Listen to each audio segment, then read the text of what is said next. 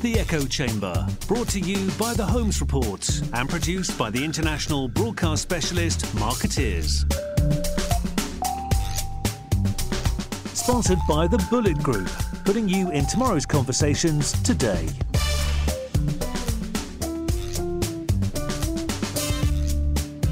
Hello everyone and welcome to the Echo Chamber. I'm Maya Pawinska-Sims, the EMEA editor of Provoke, formerly known as the Holmes Report, and I'm here in London with Scott Guthrie, an independent influencer marketing consultant and co-author of a new future-proof report called We're All Influencers Now. Scott, hello and thanks for coming along for a chat. Well, thank you very much for inviting me. Great to see you finally. I know we've been trying to put this together for many weeks, possibly months. I think it's actually a year. Well, I think it's actually a year we've been trying to do this.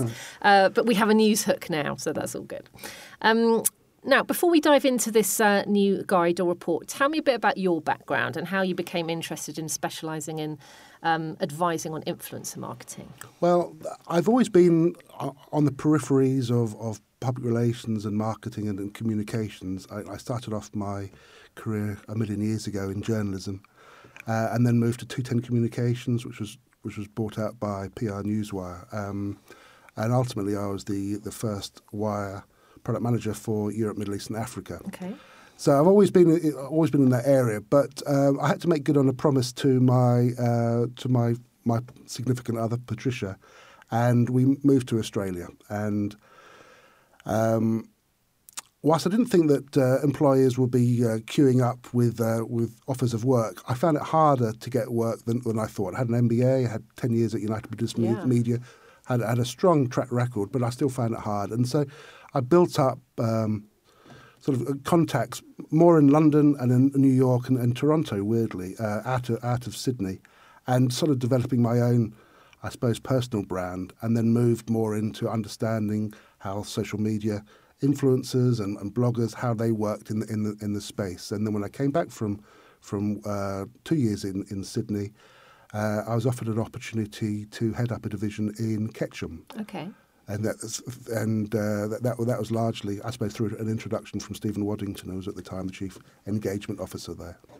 Okay, and why influencers though? What's the fascination there? Well, I think it's old and it's new. Like everything in commerce. like everything, but we like to repackage it, rebadge it, and I think we've done that very, very well.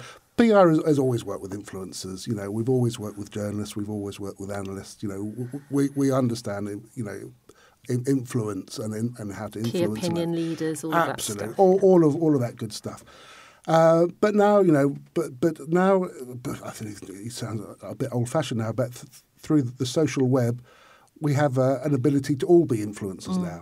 So I think the industry is growing quickly, and it's got tremendous growth spurts, but it's also got some growing pains there as well. But I think it's still small enough to be malleable enough, and for me, in a very small way, to put my thumbprint on the industry, certainly in the UK. So I enjoy it that it's moving at a pace.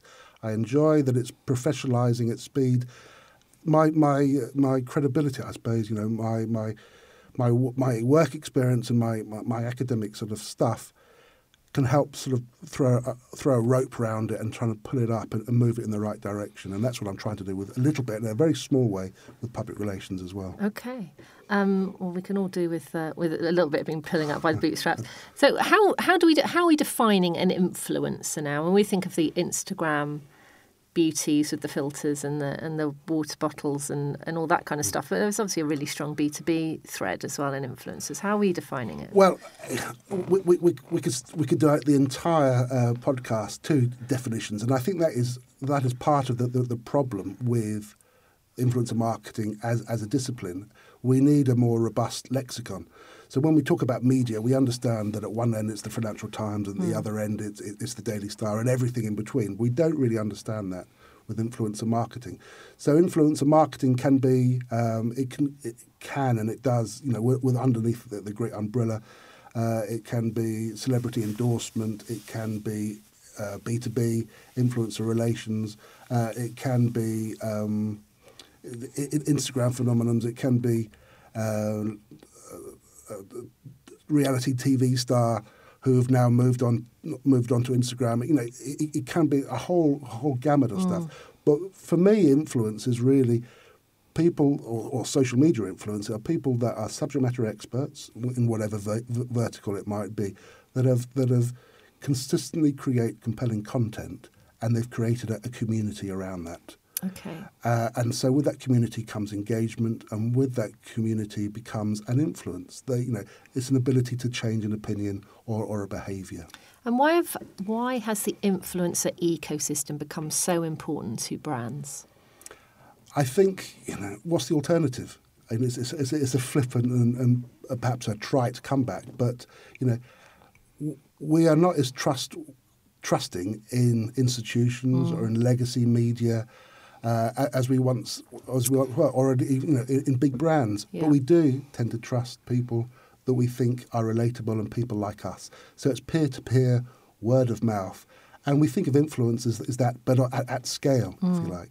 If you think about, how are you going to tap into an audience where the average Daily Mail reader, I think the average age is something like 59. The Daily Telegraph is in their 60s, and free-to-air linear television, again, the same sort of greying viewership, late 50s, early 60s for BBC One and Two. Channel 4, even the young pups, probably in the early 50s. So how are you going to tap into, how are you going to tap into... That gives us some perspective, doesn't it? So how are you going to reach an audience? Anyone under 50. Anyone under 50. Yeah. And of course, the whole way that we buy things has changed. If we want to buy if we want to do some product research, we turn to Google. We Google it, we look at reviews, but increasingly we turn to social media. And on social media, we are more likely to follow an influence on social media than we are a brand directly. Yeah. And more than 1 in 3, over a third of 16 to 24-year-olds will start their product research on social media. Okay. Than they will on. That's over Google, and that's over, I don't know, researching in a library or something absurd like that. What's a library, Scott? What is a library? So how have you seen? You've obviously been following this for some time as this particular slice of the comms pie has developed. Have you seen the discipline and practice of influencer marketing evolve, and where are we now in terms of rigour and credibility and best practice and all that kind of grown-up stuff? So we're not just getting excited about throwing money at somebody with millions of followers. Yep. Well, there's a slightly mean and pejorative term that influencer marketing is the Wild West, and I think that's unfair, and I think it's kind of badged up a little bit like that by mainstream media, and I think there are 4 reasons probably why it has been badged up by mainstream media as a lawless discipline. One, I think, because mainstream media has sort of eulogised it for several years. In the last 18 months, they've eased back, and it's a bit like the tall poppy syndrome. They've built it up now and knocking it down. I think, secondly, there is a commercial disincentive to keep promoting it from mainstream media, because increasingly influencers and mainstream media are vying for the same ad spend. I think 3, there's this conflation between influencer advertising and influencer marketing.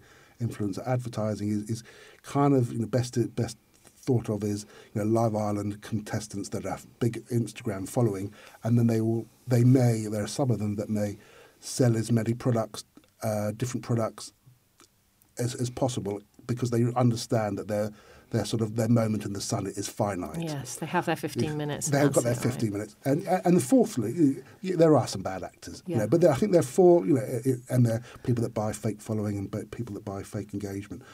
So I think there are 4 reasons why there is sort of a downplay, sort of a downer on influencer marketing in the mainstream media. I think the ASA, the Advertising Standards Authority, and the CMA, the Competitions and Market Authority, 2 big watchdogs in the UK, whose auspices extend over influencer marketing. They've been accused of being asleep at the wheel, and I think that's possibly the case. 2 years ago, they've done a lot of work in the last year, 18 months, to build that awareness, to put guidelines in place, and to produce lots of collateral on to bring awareness up, and they've done that pretty well. So in terms of where we are, I think we are a lot more sophisticated than the mainstream media would have us believe. And I think we're moving in the right direction with the Advertising Standards Authority and the Competition and Marketing Authority. How do we measure it? We're moving away from the vanity metrics of, of theoretical reach, of likes and engagement numbers. And I think we're moving more towards intent metrics and impact metrics. Right. And that's the way it's got to be. So we'll hear about influencer fraud. Yes, there are bad actors that buy fake followers, that buy fake engagement, but really they shouldn't come into the equation because we should be measuring beyond that. Yeah. What happens after the engagement? Have they swiped up? Have they clicked? Have they downloaded something? Have they bought something? That's where the measurement should be. So it's academic, how many of those are fake followers really, because we shouldn't be measuring that. Well, it's like every other aspect of comms and PR, isn't it? The measurement metrics have got to go beyond channel reach and to go straight for business impact, really. So it's just bringing it in line with hopefully what the rest of the industry's doing. Now, you've co-authored a report with the Twitter famous influencer, Mr. Stephen Waddington, We're All Influencers Now, which is subtitled Guide to Influencer Marketing Governance for Public Relations, which sounds very grown up and serious. How did the guide come about? Well, like all good ideas, it started off with a Negroni in a campaign. David Gallagher, are you listening? A Campari bar in Peckham. And hang on, that's like those two things don't go together, do they? I mean, it's like, am I just dissing Peckham? Well, I think you've gone on Only Fools and Horses. You'll have to come and check out the bar with me. You're on. It's a date. So I meet up with Waddington. Not as much as I used to when we were at Ketchum, but every 3 or 4 months. And whenever we do, we the conversation turns to influencer marketing. And I have frustrations. I've contacted and trying to work with the PRCA and the CIPR, and now we've actually now just very recently set up an influencer marketing panel at the CIPR. But back in the summer, I was frustrated that I think the natural home of influencer marketing really should be belong to public relations. Not to say it should own it, but I think it should really be at the top table leading it. Yeah. And I think it's an opportunity, because we said at the top of the podcast, where we've always worked with influencers through journalists and analysts and key opinion leaders. But we're not very good at we're not as good as our more sharp-elbowed creative industry cousins at staking our claim on it. Yeah. And I think we've lost the argument a lot with things like content marketing or SEO or even social media of where does it sit. And so I was belly aching to Waddington several times, and he said, "Well, shut up, let's get on and let's do it." And rather sadly, halfway through our dinner, he got out his laptop, and by the end of the meal, we'd put a very rudimentary, bare bones structure on what the report might be. Okay. And that was its genesis. Well, that's true commitment to your industry. Well, that's why I was a bit disappointed. I was 2.5 pints in, and I was really rather looking forward to the next one. But I had to slow down and start thinking. That'll teach you to have dinner with Stephen. Tell me what the issues are around governance and influencer marketing for the comms industry. What's the need here of the report? Well, the first one is we've touched on it a second ago. It's just awareness. What are the rules? The second, so what are there rules? Who governs it? And then what the rules are, and what the rules kind of are is it just about paid content? And so where I think it's where there might be a question mark with public relations, for example, who are sort of better known for gifting products or gifting experiences. Yeah. Let's say a hotel chain, if you invite someone in and give them a free stay, and hopefully there'll be coverage, or a meal or whatever it is, that's payment in kind. And so it is understanding what the rules are and how to declare those rules. Okay, there's a bit which I think Sarah Waddington, who edits the whole Future Proof series, says in her intro to this particular guide, the rise of influencers has put marketing and public relations on a collision course between earned and paid media. And I want to know if you think that's a bad thing necessarily. I think I think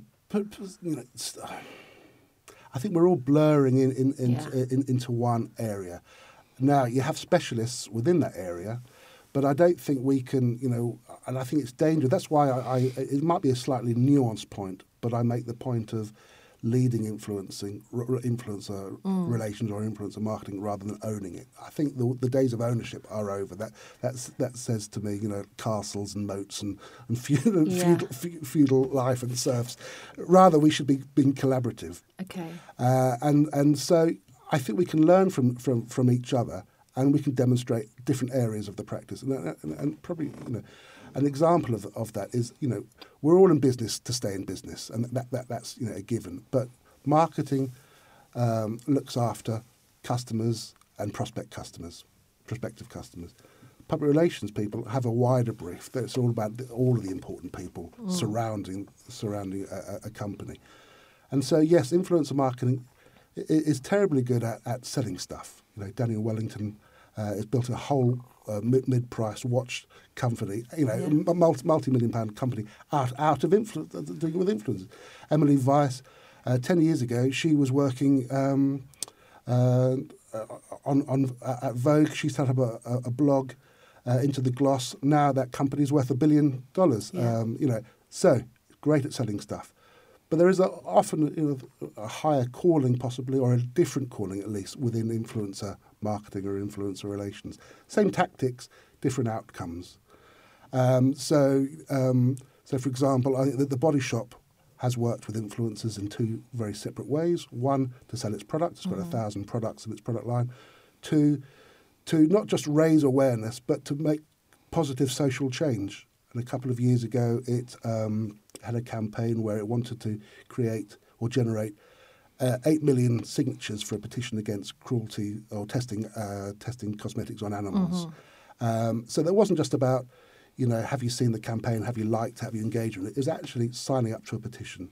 And they achieved 8.2 million signatures in 10 months. So, where does that sit? Is that marketing, or is that public relations? There's a lot of talk now, about purpose wash or woke washing. Purpose wash is everywhere. And we're going to see so much more of that in this year. And influencer marketing is really pouncing on purposeful delivery.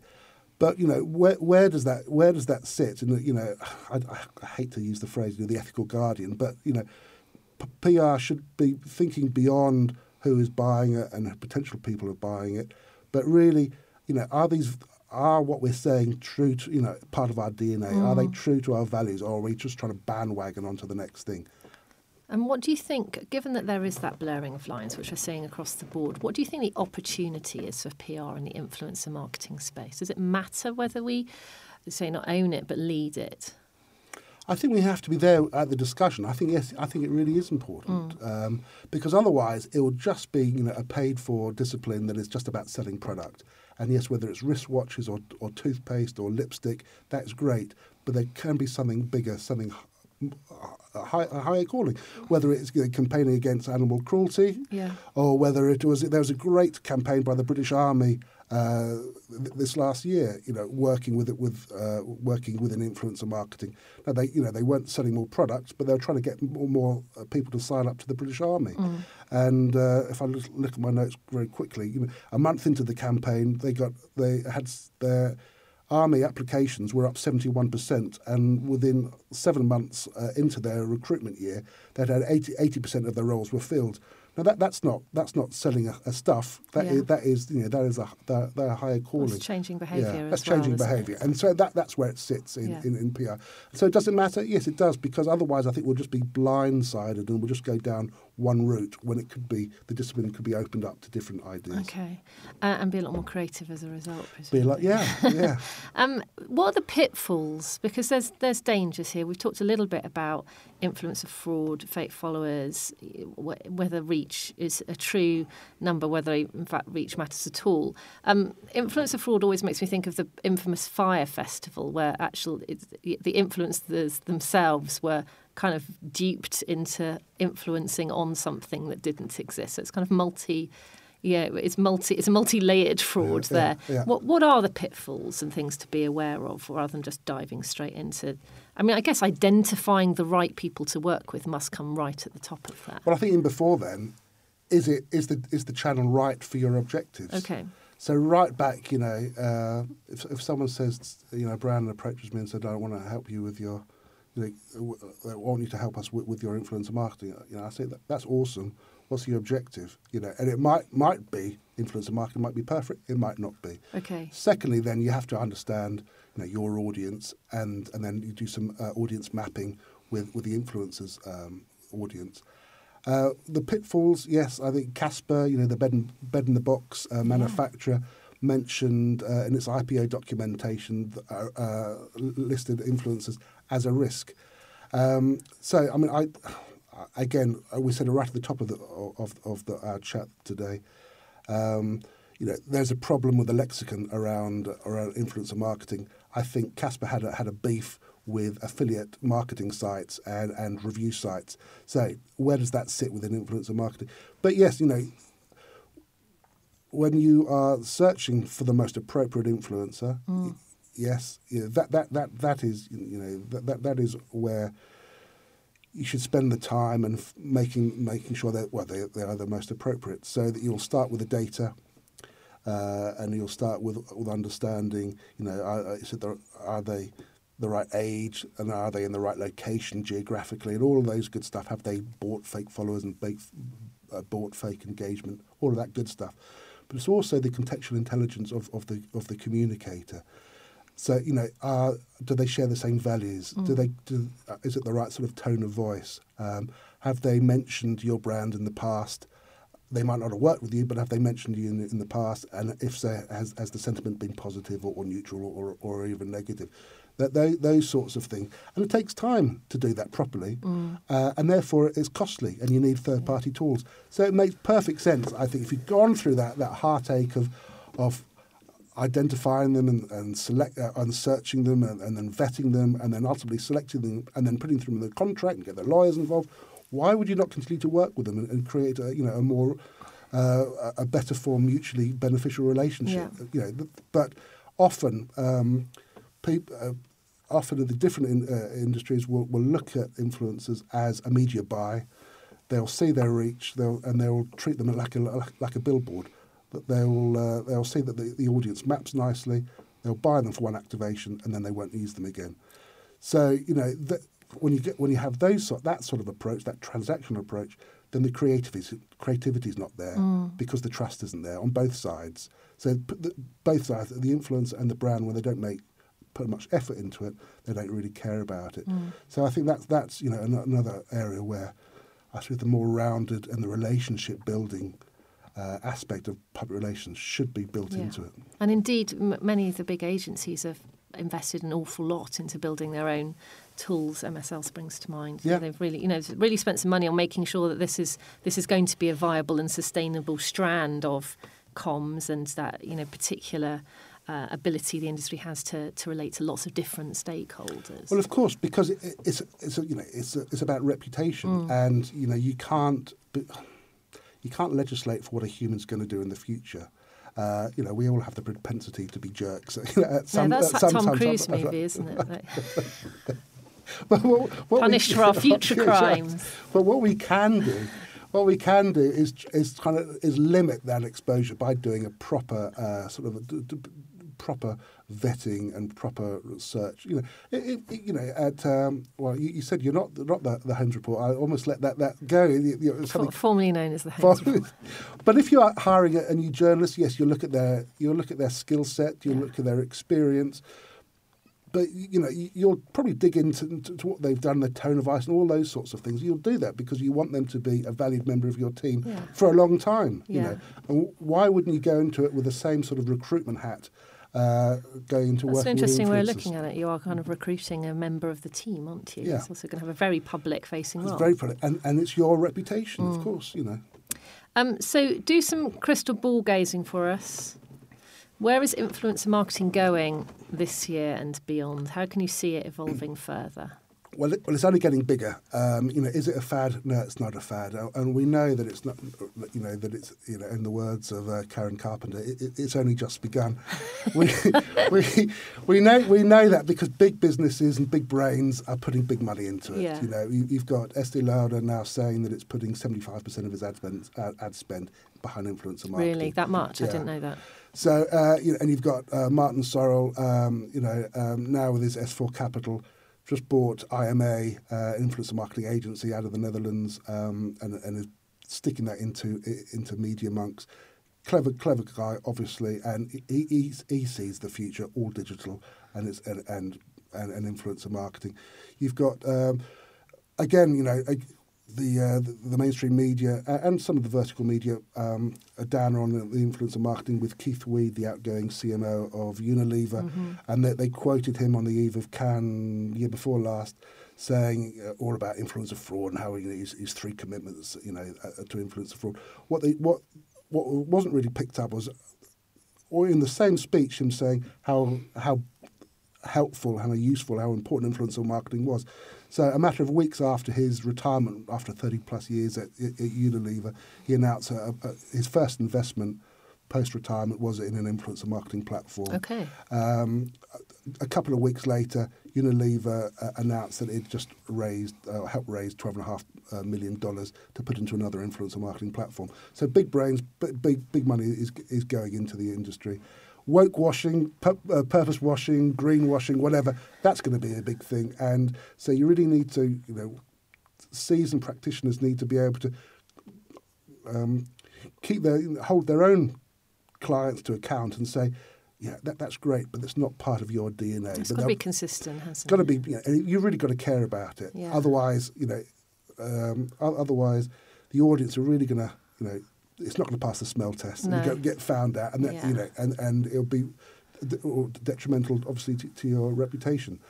I think we talked a lot in this session about how brands vet influencers. I think increasingly influencers are going to vet brands. Good point. Yeah. An influencer, is a social publisher. It's a media masthead of one.